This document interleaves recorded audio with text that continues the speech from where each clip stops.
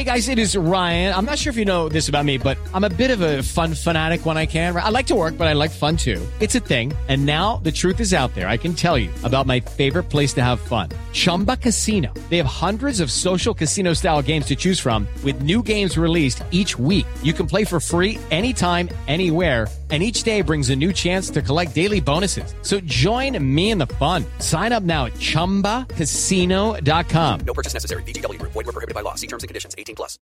With the Lucky Land Slots, you can get lucky just about anywhere. This is your captain speaking. We've got clear runway and the weather's fine, but we're just going to circle up here a while and get lucky. No, nothing like that. It's just these cash prizes add up quick. So I suggest you sit back, keep your tray table upright, and start getting lucky. Play for free at LuckyLandSlots.com. Are you feeling lucky? No purchase necessary. Void where prohibited by law. 18+ terms and conditions apply. See website for details. Judy was boring. Hello. Then Judy discovered ChumbaCasino.com. It's my little escape. Now Judy's the life of the party. Oh, baby, mama's bringing home the bacon. Whoa, take it easy, Judy. The Chumba life is for everybody. So go to ChumbaCasino.com and play over 100 casino-style games. Join today and play for free for your chance to redeem some serious prizes. ChumbaCasino.com. No purchase necessary. Void where prohibited by law. 18+ terms and conditions apply. See website for details.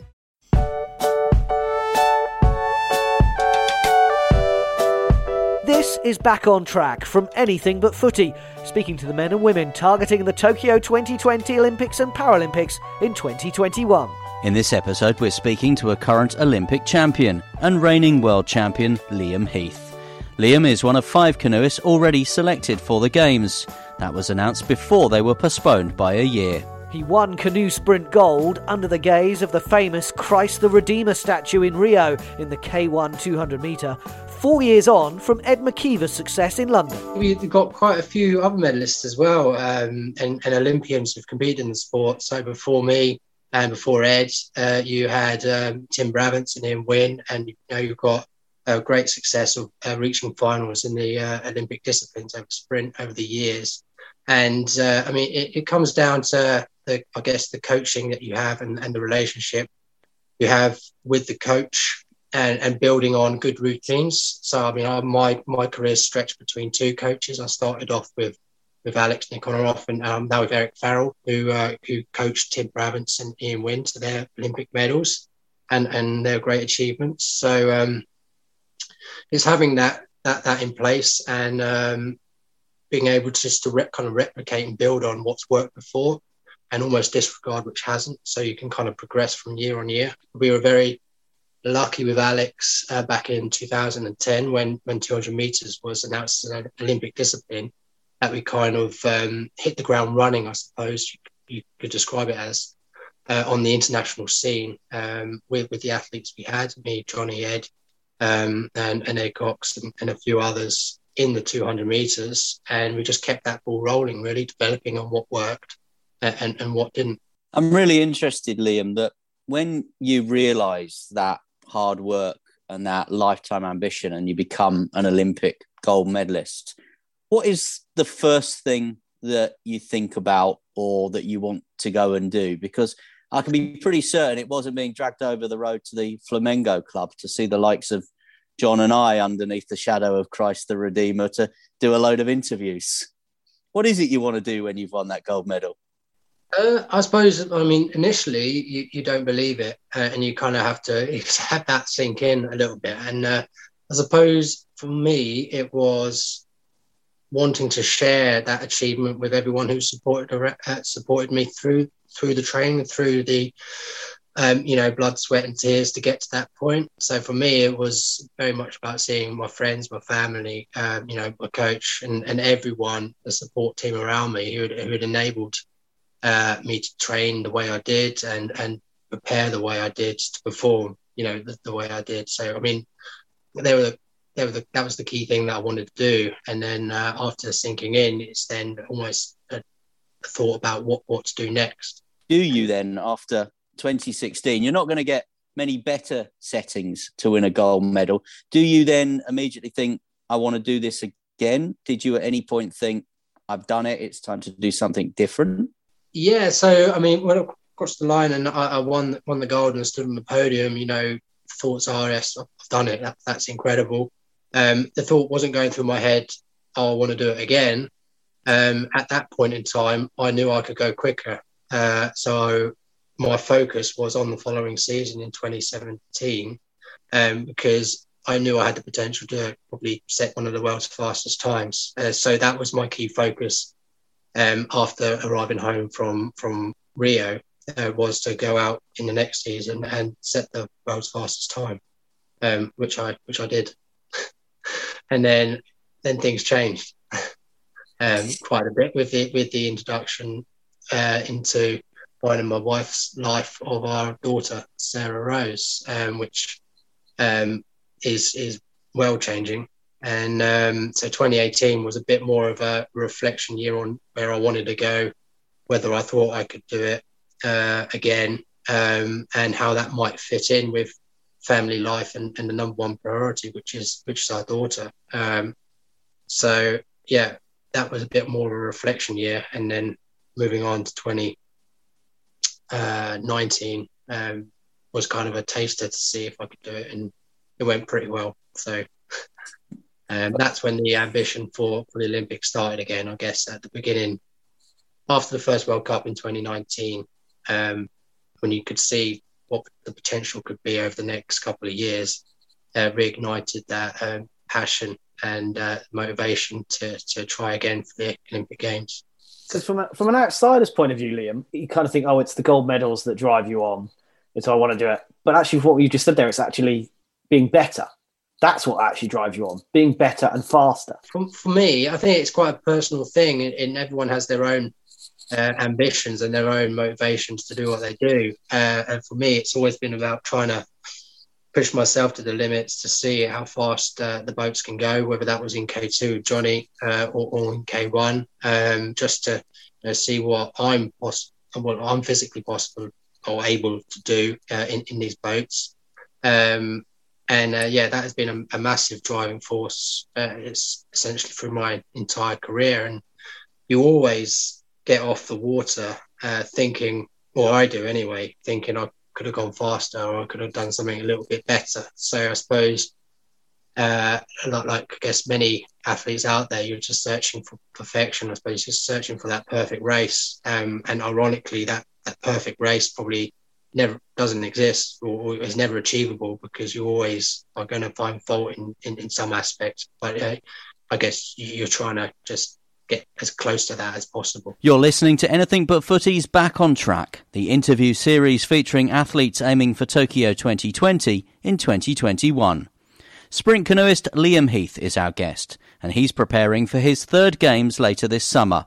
But obviously his preparation has been nothing like normal. It's a bit tough, and everyone's in a bit of the unknown as well, because last year for me, it's a tick over year. I'm pretty sure for a lot of athletes out there, it was very much the same because there were no competitions happening. So it's a little bit of the unknown. Having this a 5-year cycle rather than a 4-year cycle, it's just been stretched out a bit. So people kind of going to be coming out this year competing and not kind of knowing what to expect because of the preparations they've been able to put in place, and having the year off and not really knowing how that might affect them and their performances. So psychologically, it can be pretty tough. Physically, it's hard work, but your body's an engine, and if you just provide it with what it needs, kind of can chug along. And it's the mind which kind of needs a little bit more focus. There's been a big thing about mental health and your state of mind, just to function in lockdown, just day to day. Put that on top of driving yourself in a training session by yourself at home is slightly different. So it's been tough, but I've got support around me, so it's good. You mentioned the unknown. You were world champion in 2019. How on earth do you hold your form for 2 years? Well, that's the funny thing. You don't really hold it at a level, like you don't hold your form at a world championship kind of performance for that entire year until the next year. You drop down and have recovery, and then you start building up again.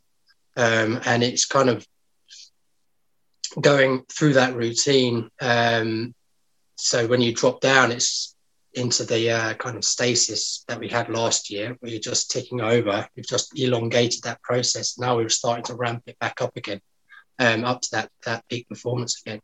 I mean, no one can maintain that kind of that physical ability for years on end. It very much goes in cycle and training cycle. So you drop down, you let your body rest, recover, then you start building it back up again to peak. So it's not like you've maintained it, you've dropped down and you're building it up. So you've got that August week in the diary. You're going to peak for Tokyo 2020 in 2021. What are your hopes going out there? I want to go out there and be in the best place physically and mentally that I can be to race at the best level that I can. And that's the attitude I have when I approach any race, I suppose. It's just to go out there and lay down the best times and the best races that I can do. I don't look to hope for results because they are always they're out of your control to a certain extent. I mean, you can hope and dream for winning the medals, but you're not particularly in control. You're only in control of the way I see it. You're only in control of being able to push yourself to your limits and have the best race that you can. And that's, what I'm hoping to achieve when I head out to Tokyo. Do you think the games will be different? And as someone that's been there and done it before, I guess for you, some of that mechanism around the games like village life and ceremonies, the fact that some of that sort of stuff might not happen. Do you have sympathy with those that are maybe only ever going to go to one games and won't get to experience that? And do you feel it will be a different kind of experience this time around for you because of the situation we're in? Yeah, it's pretty clear and it's been laid out that it's going to be different. Every games is different in their own wonderful way, I suppose. I mean, I've been at home games and then I've been at an away games, and this will be my second away games. And every country puts their stamp on it, and the pandemic that we're going through is definitely going to influence certain aspects of it. I mean, it's always quite restrictive and quite regimented when you go to an Olympic event, and it has to be so that it can actually run, but it's going to be even more so now, making sure that it's done in a safe way, not just for the people there competing, the athletes, the teams, but also for the Japanese people as well. I mean, you don't want to be bringing anything untoward into the country because they're hosting us. So the pandemic's going to definitely have an impact. I don't think the right word, I don't think sympathy for athletes who might be competing just at the one games is the right word. I mean, it's going to be an incredibly unique experience, but just to be able to call yourself an Olympian is pretty incredible. So to be able to compete, it's going to be one, that's going to go down in the history books for sure, because of everything that's gone on and taken place in the lead up to it. Really, really excited for it. And hoping all the athletes can make it there safely and in the best possible condition that they can be in. And for you personally, it could be one of Sarah Rose's very first, earliest memories, couldn't it? Seeing Dad at the games? Yeah, hopefully that's been a big driving force for me competing at this Olympic event. And it'd be great. I don't think the likelihood of her being there in the stands is going to be possible, but she's definitely going to have that stamped in her memory wherever she is. Good luck to Liam Heath and British canoeing at the Games this July and August. This is Back on Track from Anything But Footy, the podcast series focusing on British stars aiming for Tokyo 2020 in 2021.